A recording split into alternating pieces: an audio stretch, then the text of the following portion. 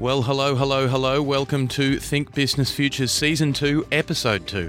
I'm your host, Max Tillman. I would give 1,000 furlongs of sea for an acre of barren ground, mused the character Gonzalo in Shakespeare's The Tempest, crystallising an economic phenomenon that appeals to the darkest corners of our reptilian brain, the security that owned property provides. But while we can pass the blame back to feudalism and Eurocentric understandings of land division, the desire for a home amongst the gum trees has spurred on a red-hot property market in Australia. Predictions in March of last year were dire, with a 30% drop in market value expected across the country. Instead, figures suggest the real situation may be the exact opposite. Auction clearance rates are at an absolute record high, asset prices are through the roof, and first home buyers are leading the charge with a 50% share of purchases over 2020. But with all this hot air in the system, it isn't easy to imagine one enormous bubble. To understand more, we have today's panel. The Real Estate Institute of Australia President, Adrian Kelly, and Harold Schuler is a Professor of Finance at the University of Technology, Sydney. He specialises in core banking systems and housing finance. Thank you both for joining us. So, Professor, we'll start with you. You've had a pretty good perspective on this. You've seen the pandemic and the effects that it's had on every other facet of the economy. So, from your perspective, this surge in demand within roughly a year of the pandemic arriving on Australian shores, did you anticipate something like this would happen? I certainly didn't, and I know of many economists and peers that did not expect it either. Yeah, I mean, let's go back into January or even December 2019 or January 2020, when it became clear that we are facing a pandemic where the cases would spread and the first countries introduced a lockdown. Don't recall the precise dates anymore, but it would have been February, March. Very clearly, it became very early. It became clear what lockdown meant. That businesses wouldn't operate, that employees, key staff had to stay home, and very early it was clear what the consequences would be. That companies wouldn't be able to operate anymore, and people would lose their jobs. In this situation, everybody predicted that would be a severe shock to the real estate prices globally, not only in Australia, but globally. But also, and I shouldn't say everybody predicted, but many people predicted that there would be a shock to housing prices, but also perhaps as a consequence or as a cause of that, that people would default on their mortgage loans or their home loans. And, in parts, that fear let governments globally pump in a lot of money into the economy. In Australia, we saw the government helping Australians through JobKeeper and JobSeeker programs, helping businesses through direct, money transfers. It is actually that stimulus in parts that led to call it a safeguarding of the national economy. And at the same time, the reserve banks did their part for Australia and meant that they lowered the interest rates from back then 75 basis points, which is low, to 10 basis points. And on top of that, they pursued a policy that's called monetary easing, that basically meant that the Reserve Bank of Australia, like many other reserve banks globally, kept buying sovereign bonds, that is Australian government bonds. And all these consequences, this the chief stimulus from the government, I think sheltered the economy, but also resulted in very high house prices. It was really interesting to watch what was happening last year because it was pretty crazy times, obviously. Most of the economists of most of the banks were certainly grabbing some pretty wild headlines. And in fact, one of the bank economists forecast property values to fall by up to 30%. And here we are today, 12 months later, and that same economist has now forecast a property value increase of 16%. So it was certainly interesting times, and I think it does go to show the resilience of the Australian property market. And at the end of the day, the thing about a property is that everybody needs somewhere to live, whether it's an owner-occupier or a tenant. Thankfully, the unemployment issue hasn't been anywhere near as large as what it was forecast to be.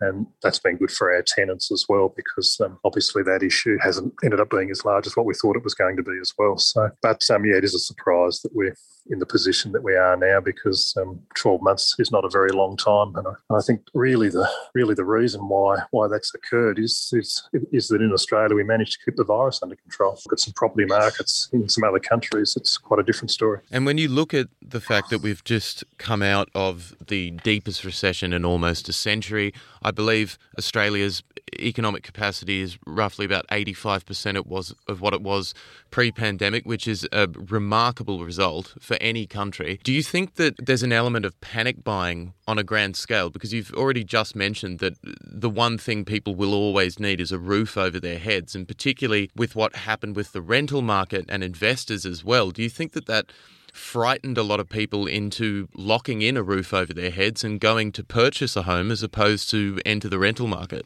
Well, what's largely driving the market at the moment is first home buyers. If you're a first home buyer at the moment and you've still got a job, rates might as well be at zero, and there's plenty of incentives which you can pick up along the way, both state and federal government incentives. So first home buyers as a percentage of buyers in the market in Australia at the moment are back to their highest level that we've seen in the last 3 decades, which is quite amazing. So they're having a really good time trying to buy something because largely investors left the market last year, and that was due to all of the insecurity around non-eviction periods for tenants and that sort of thing. So that'll change as 2021 plays out, particularly with interest rates being so low. Investors will come back into the market, and so that'll bring those percentages back for first home buyers. But there's quite a few other things happening in the market at the moment. We've got a real supply problem, depending on which market you're in. There's an awful lot of people who would like to sell their property, particularly the older generation, the boomers, shall we say. But, they like to sell their home, but they know that it'll be too difficult to buy something at the other end of the transaction just because of all the demand that's there at the moment. So they're choosing to sit tight. So it's become a bit of a vicious circle for us. But as I say, look, once we get this virus under control completely and vaccines rolled out, we'll get back to some sort of normality. And if we can improve the supply, that'll certainly be helpful. It'll solve some tenancy issues that we've got at the moment as well. And then, we haven't even talked about the move to the regions and what sort of issues that's creating for us with people getting out of the larger capital cities. But economically speaking, does that sort of theory have any credence that this fear of insecurity is what can drive such high demand for housing in an otherwise sort of very unstable economic environment? Yeah, so that fear is certainly an aspect, but I would say that fear relates to, maybe the condition of households in general. And so, let the macroeconomy and, the government stimulus and the Reserve Bank, the interest rates, let that be aside. If you now look into the economics of households, also a lot of things have changed as a cause of the pandemic. And, just to summarize a few key aspects, I think households are spending less money, be it on transport, be it on travel, or be it on leisure. And these savings, if you go on to the ABS, expense tables, they're usually around the $10,000, $20,000, $30,000 mark annually for a household. And that basically led to households, having less expenses. At the same time, households did not suffer much of an income shock. And, financially, I would say post-pandemic, many households in Australia are better endowed in their finance to fund a home deposit or a deposit for a house. And that is an aspect. And, then another aspect is obviously with the lockdown measures, housing markets were closed for quite a considerable time in Melbourne and in Sydney. And people did not, have an opportunity to buy. And at the same time, the number of properties listed in the exchanges was very low compared to previous years. And so what we are really seeing here is maybe a fear, not so much a fear of losing out, but perhaps more drive to catch up for the opportunities lost in the last year. And so we have not seen, we have only seen a fraction of the house purchases we've seen in prior years. And so we see that obviously, then there's another dimension to the whole thing, that people are now moving out of apartments into houses because they have to work from home, they need more space. So there has been, a lot of activity going on. Now, I would say that fear that you described, that is something that might have just started. Part of what has happened is that house prices in the last month or two have started to increase and increase at a quite high rates. So for example, in February, Sydney house prices rose by 2.5% just in a single month. And if you were to analyze that would be a annual growth rate of 30%, if that was to persist for the rest of the year. And I can imagine that that's having I know it's having a very profound effect on regional house prices as well. But on first home buyers, I believe that the figure's 50.4% that they've increased their market share over 2020.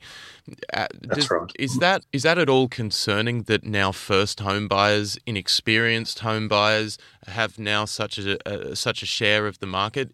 Look, not really. I think it's more a case of first home buyers taking advantage of the market conditions while they can.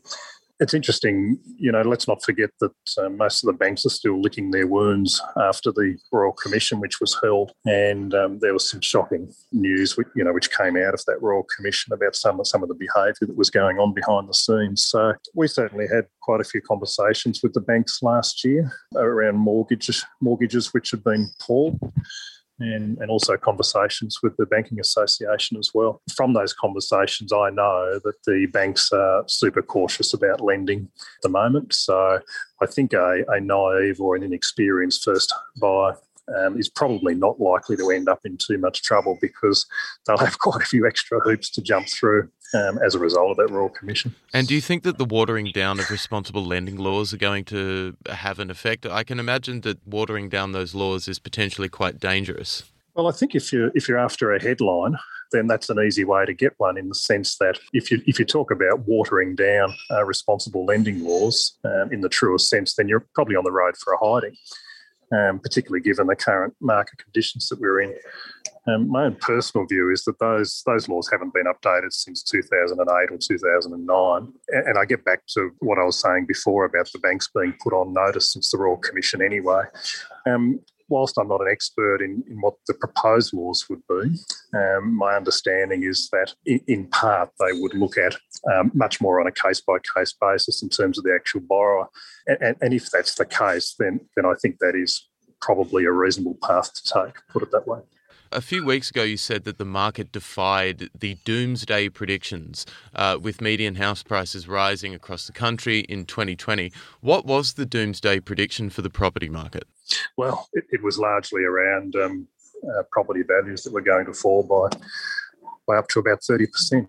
And obviously we now know that in most locations the opposite has happened. I mean, the other real issue for us back then, which was also circling, was how we deal with our tenants in terms of unemployment. And if unemployment was to reach something like 50% or even a bit more, then that's going to create a very large problem for us. And it did in the early days, because we did have a fairly large cohort of tenants which suffered some unemployment issues, but we also had our property owners as well who had some employment problems. So it became a bit of a double whammy for us. And here we were, the real estate agent, stuck in the middle. It is what it is. So thankfully, if you look at the percentage of tenants which were impacted in terms of employment, it's certainly no more than 5% in Melbourne and Sydney, inner city Melbourne and Sydney. And that was largely in the apartment market, not surprisingly. And out in the other cities and towns around the country, it was sort of less than 1% of tenants. So that was probably our biggest issue, to be honest, rather than what prices were likely to do. People still need to buy and sell property regardless of what the market conditions are. I think we can just be thankful that we didn't end up in that space. Because, the last thing that a country like Australia needs is a housing market that's on the decline, because if that happens, then everybody loses. Buyers, sellers, even tenants would lose out. Maybe people feel that fear that you described, that they're losing out, because they say, well, if we wait now a year, then houses become unaffordable or unreachable for us. But I think that fear is just starting with that substantial increase in housing prices in the last month. If March and April turn out to be similar, then that fear that you described may become even stronger. And with these all-time low interest rates, they've done a great asset to asset prices, and it's hoped, economically speaking, that these asset prices going through the roof will do the job of making people feel wealthier and therefore spend a little bit more freely. Now, this economic phenomenon is known as the wealth effect. It sounds to me, to the average layman, that these are all the ingredients you need for a housing market bubble. Is that what you would agree with, or do you think that there is some credence to the idea that at a time like this, in these really unnatural circumstances, where maybe giving people a little bit of confidence by boosting the price of the value of their assets is actually benefiting the economy in the long term? Do you think that maybe that understanding of what causes a bubble is really no longer relevant given the context of where we are? Definitely, what you said is what you see in the real markets is always a combination of theory, call it economic theory, but also then often irrational behavior of the markets. And so, and I don't mean irrational in a negative way. I just mean that it's something that resides outside the economic theory. And so this is where economists often struggle to explain what's going on, because not everything that we observe is based on pure theory. And yes, to a degree, this wealth effect that you described supports confidence, consumer confidence, and also investor confidence. And to a degree, people spend more, be it for consumption or companies for investment purposes. That's a good thing for the economy, and we all would enjoy that. Now, there's also a downside to all of that. To a degree, people do spend more. Prices will go up. And, we have already started that discussion over the past few weeks, especially driven from the US and Europe, where we see a substantial increase in the price levels of the countries. And it's in parts driven of oil prices going up. It's in parts driven of people, as we discussed earlier, having confidence and spending in the markets. And despite national lockdowns in those countries, we see prices go up. And these prices go up in excess of the current interest rates. The current interest rates are zero, effectively. And we see now inflation rates of 1%, 2%, 2.5% in these countries. Now, if the Reserve Bank of these countries is doing what it's supposed to do, but then the next step would be interest rate increases. And this is exactly where then the danger lies. To a degree, interest rates will go up. And this is Finance 101. House prices, according to that theory model I just described, are doomed to go down. And so the very same way we have seen house prices go up in recent years, they may go down. And this is the danger in the next couple of years. Now, in the short term, exactly that stimulus and the confidence that is important for our economy. But that's only in the short term. In the medium to longer term, there's also dangers ahead. And I think this is something that's currently in the media a bit underrepresented. The Reserve Bank have offered two alleviations to the current property market. They've said that number one will be that we've obviously had no immigration for the last year, newly constructed properties that have yet to come on the market. We've touched on it very briefly, the situation in regional Australia, where it's arguable it's having a much larger effect than in the major cities. When we talk about adding more supply to the market, is that going to be realistic in regional Australia, or are we just talking about properties in the major metropolitan centres where there will always be demand for them? Well, demand in inner city Melbourne and Sydney for apartments at the moment is virtually zero. You've got 8,000 or 9,000 empty apartments in inner city Melbourne, so probably a similar number in Sydney. But it's a bit different when you talk about established homes. So whilst we could do with a whole lot more supply at the moment, it's certainly not in the apartment market, that's for sure. But this move to the regions that you mentioned, this is a major structural change to the Australian property market. It's not a fad or something that will pass. The move out of the big cities and into the regions was happening before COVID came along, and then COVID has just exacerbated it because COVID proven that by and large we can work from home, and we didn't break the NBN. And certainly renting office space for most companies is quite expensive in Australia. So the move to the regions is well and truly underway. Even where I live in Tasmania, there's a lot of property being sold sight unseen to people who are escaping from the Big Island, particularly out of Melbourne and Sydney. But it's causing us problems now because obviously locals are being priced out of markets which were reasonably affordable. Rents are rising. So someone who was renting a house in a country town for $250 a week is now paying $400, and that virtually happened overnight. And this gets back to the supply problem that we were talking about before. where over the last couple of decades in Australia, we simply haven't been building enough homes for people to live, particularly in regional parts of Australia. And, there's no one quick fix for that. It needs to be a sort of whole of government approach, federal, state and local councils, and have a serious look at some red tape reduction around planning.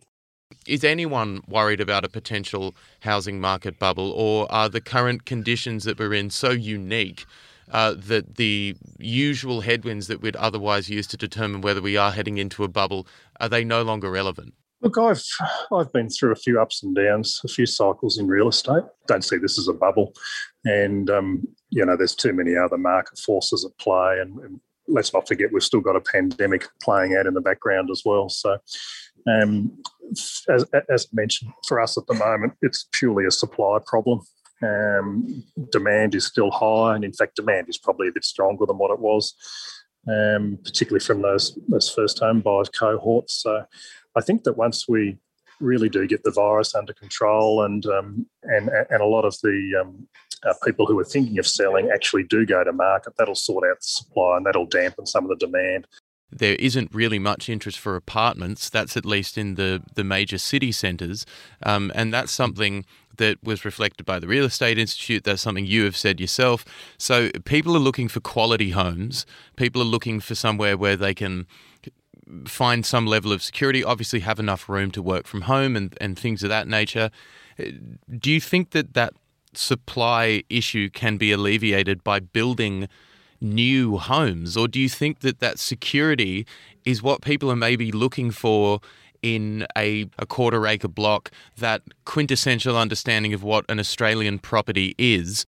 So Australia has a very low density for our capital cities, and the trend pre-pandemic and my suspicion is also post-pandemic will be to increase that density through high-rise, through apartments. There's another aspect to that as well, and that's the second part. Globally, we not only talk about pandemic these days, we also talk about climate change, and the transition from petrol burning to electric cars is one dimension to that. But another very important dimension is also the efficiency of our housing. Usually, you can provide much more efficient, energy-efficient housing, and so with that, I think the long run, if we want to keep our goals, to be honest, Australians' goals in terms of climate change and energy consumption are quite moderate compared to other countries.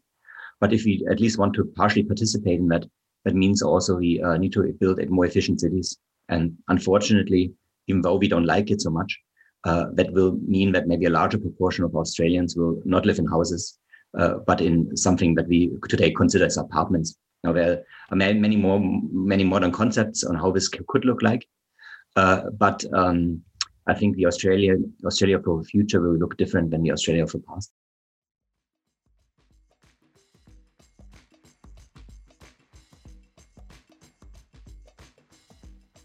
While Australia's capital cities have spawned millions of apartments over the last few years, the appeal of the quarter-acre block seems to be evergreen. The real issue here is supply. Will buyers be willing to snap up new homes being built? Or will the battle for Federation facades and white picket fences only drive prices higher? Once again, thank you to our guests Adrian Kelly and Professor Harry Schul. Think Business Futures is broadcast from the studios of 2SER 107.3 FM in Sydney on Gadigal land of the Eora Nation, and would not be possible without the assistance of the UTS Business School and our national broadcaster, the Community Radio Network. You can catch us online, as well as listen to some older episodes wherever you source your podcasts. I've been Max Tillman, and we'll leave you with a quote. It's tangible, it's solid, it's beautiful, it's artistic. From my standpoint, I just love real estate.